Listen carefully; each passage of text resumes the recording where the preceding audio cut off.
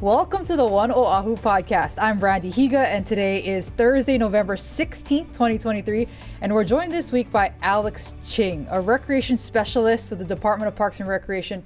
But Alex, we also felt it timely to get you on right now because you've played a huge role in Honolulu City Lights through the years.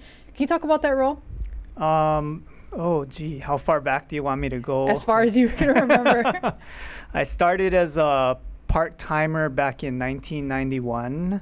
I came on as a program aide with the former Parks and Recreation Arts and Crafts specialist, and he was looking for a worker part-time, and I had met him the prior summer. I used to work in the City Summer Fun program, and I was graduating in the fall of 1990. I didn't know what I was going to do after graduating from college, so I majored in art. So he was doing artwork. I thought that was a natural fit. Thought it might lead to something. So I applied with him. And when I got to working with him, it started out with regular city projects. Lay Day, we have the Talk Story Festival. And when we got around to, during the summer, we started working on Christmas stuff. So he pulled me in whatever hours I could spare. And I had to report to this big warehouse in Campbell Industrial Park, and there was Santa Claus. You know, I'd never seen it before. Santa was made in 1989, and I wasn't even aware that that was built or featured anywhere. But I really love working with my hands, and I took a great interest in the project, so I got to learn from him. And the original sculptor of Santa Claus, the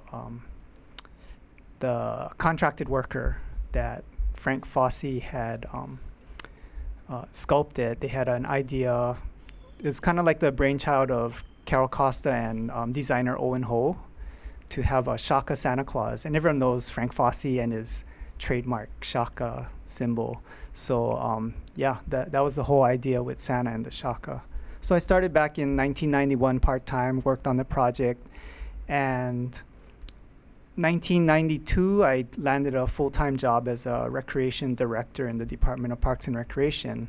And my former boss, Mike Smith, he liked the way I worked, so he said, "Hey, when you're a recreation director, you guys work on this project also. So if you can sign up to volunteer out of your work schedule, to help, if you could, come back every year and work on it." So I've been working on it from 1991 all the way up until 2015.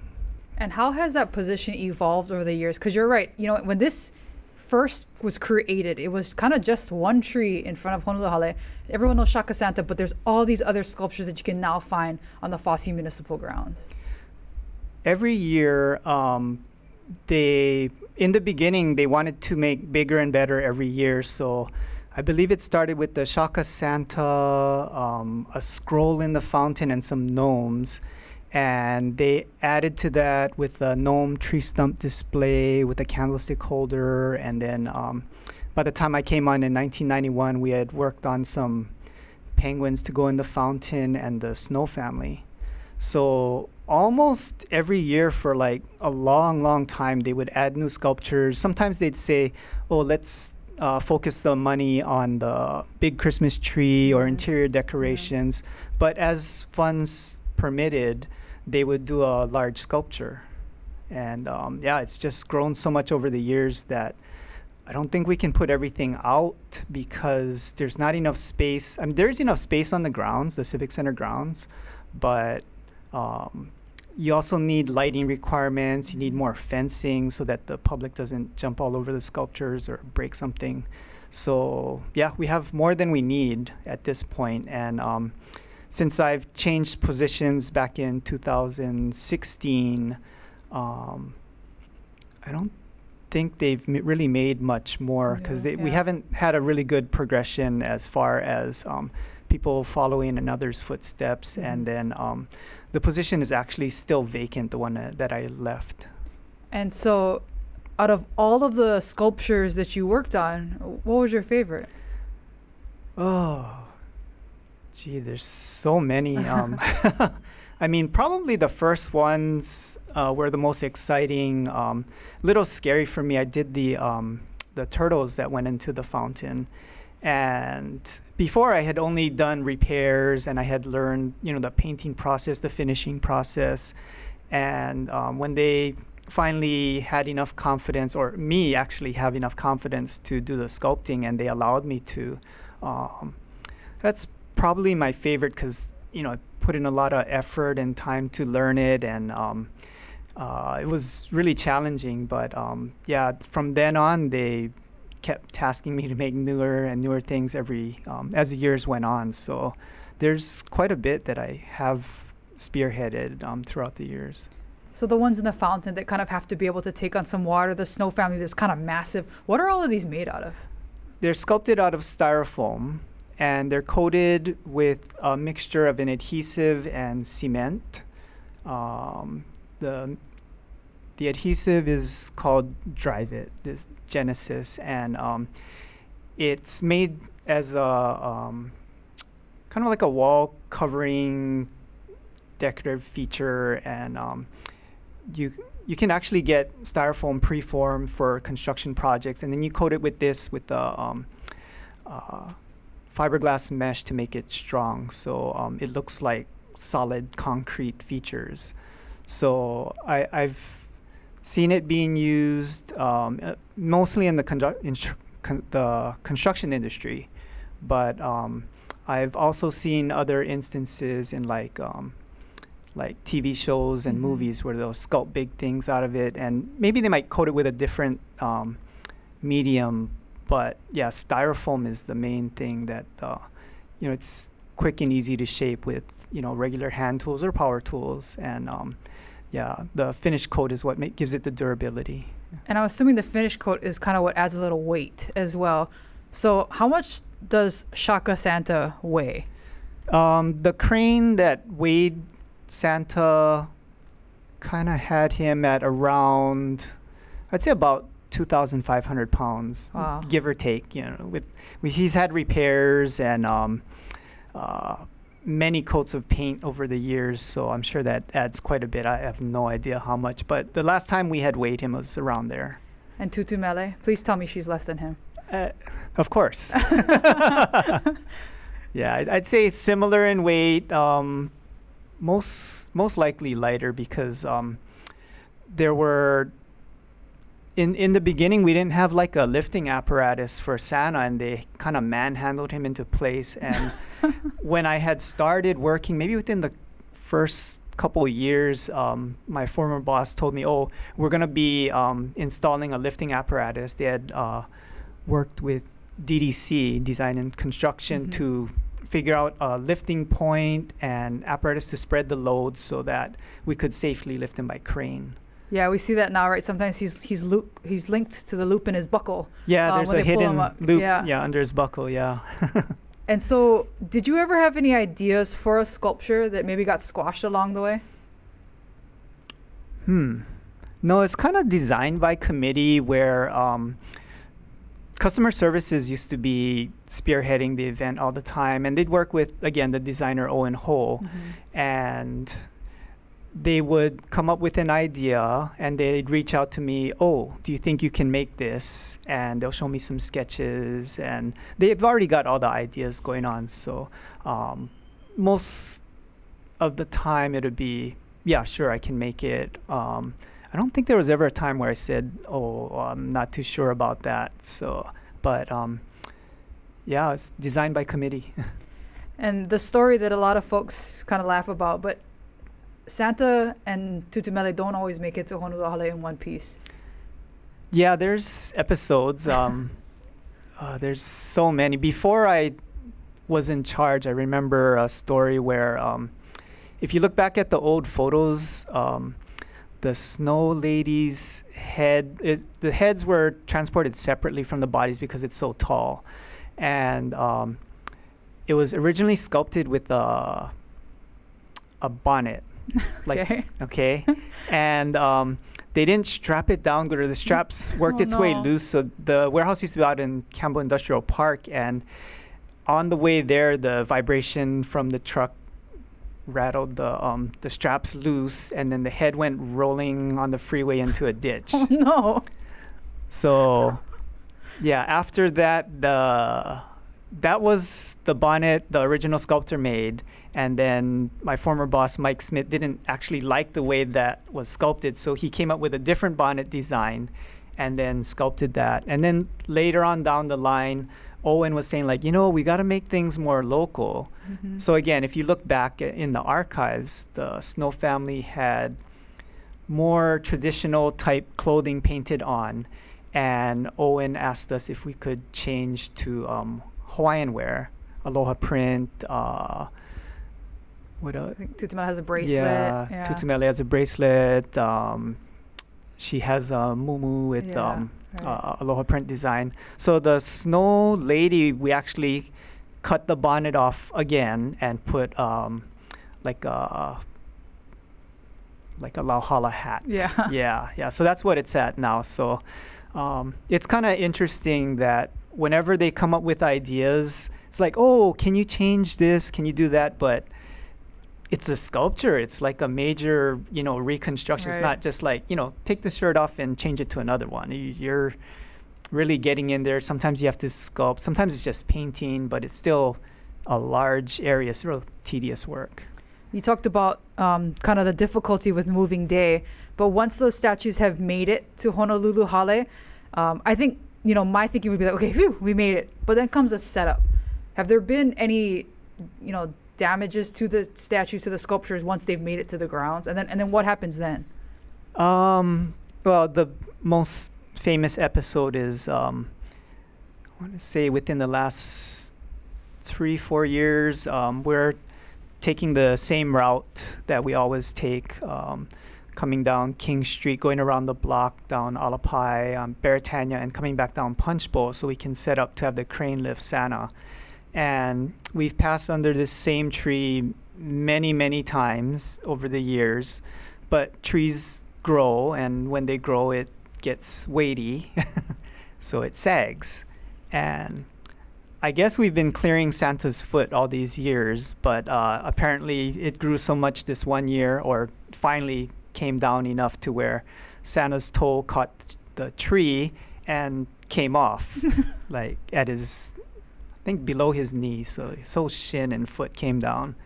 They reported it to me. I think there's footage on the news somewhere with me carrying the foot back to the fountain. Where did it land? Was it on the street? Either on the street or on the trailer. But we have HPD escort. Right. We have support vehicles. So somebody grabbed it, and by the time I was there, I never saw it happen, but I definitely heard about it, and it's like, okay, can you fix it?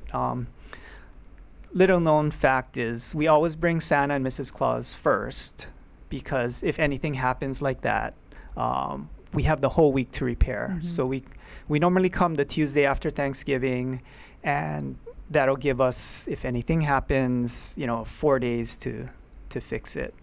So we had a lot of help from the laborers, some park staff, Department of Facility Maintenance to build a brace to hold Santa's foot up there. That thing must have weighed about maybe 100 pounds.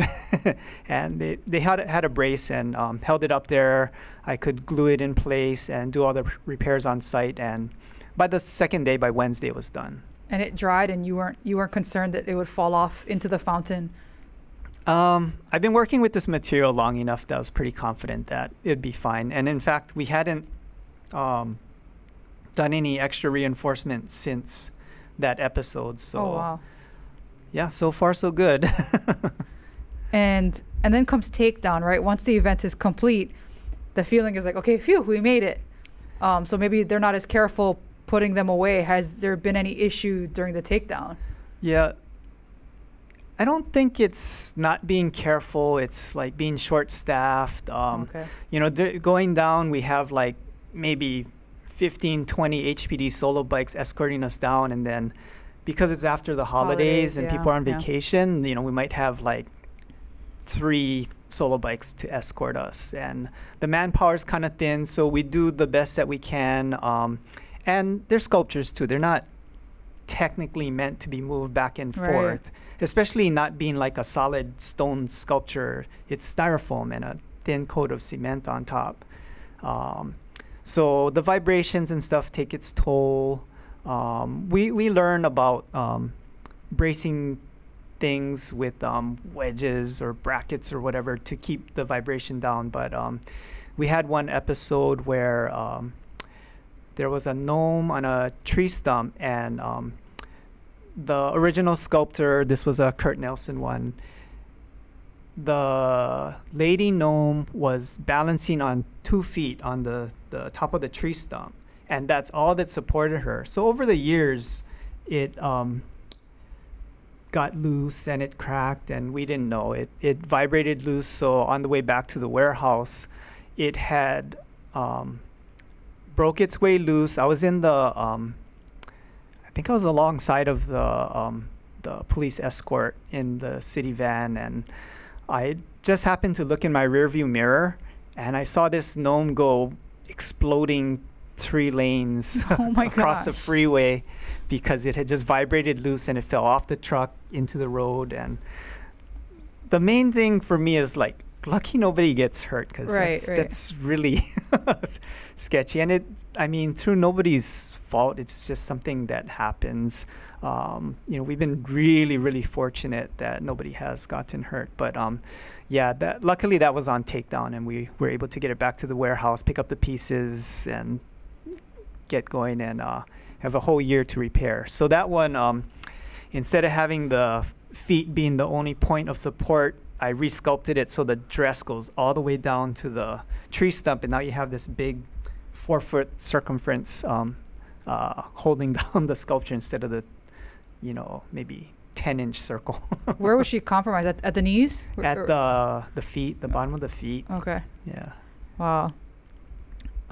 And when you go to Honolulu City Lights, when you go with your family, do you get to kind of take a step back and watch everyone enjoying the work? And what kind of things do you hear? What's your reaction to that situation? I don't think I've ever heard a negative comment about the sculptures. I think the biggest negative thing I've heard is, oh, they brought out the same things again. Oh, okay. But we kind of always try to switch it up, and maybe some people just don't see or read about what is new and being featured. But that'd be the biggest negative, which to me isn't really a negative. It's just, they don't really know. But it is gratifying to just, watch, get my kids' reactions, and then hear what other people are having to say about it. And usually it's a lot of positive and joy and stuff. It's gratifying. I like to be behind the scenes. I don't need any recognition for anything.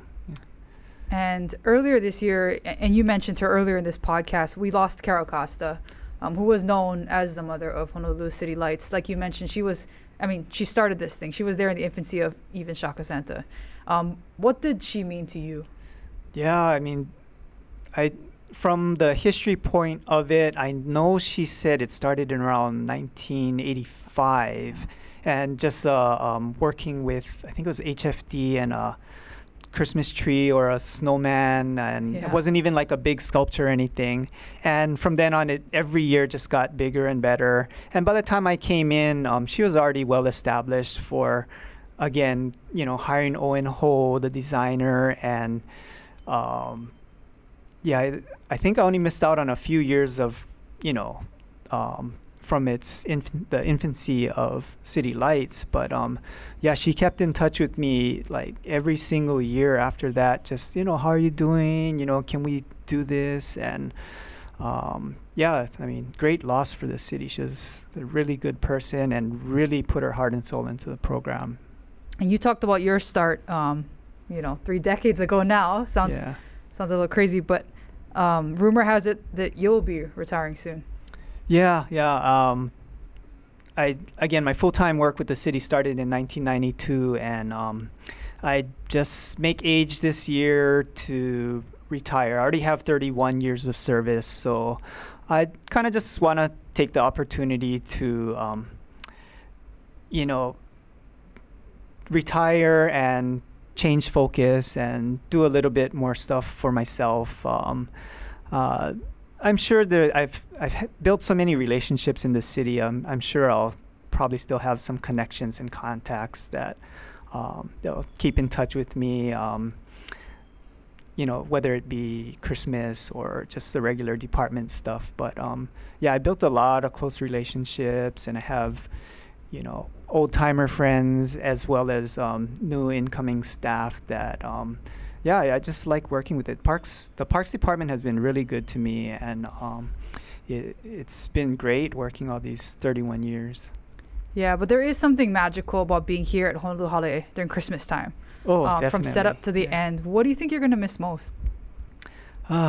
When it's all set up and, opening night is done, all the stress, it's so much work to set it up, but it's so gratifying at the end that you kind of forget about all the, blood, sweat, and tears you put into it, and you just, breathe a sigh of relief that everything went okay, and it brings like such joy to everyone, like the entire month. I'm so glad that, it's not like in parks, we have our finale programs. We set up for like a couple weeks, and the parents come down for a 45-minute show, then we tear it all down. This stays up for the whole month of December, and then we take down after New Year's. So it's great that like I said, it does take a lot of time, but it's gratifying to have it out here for so long and to have so many people get to enjoy it.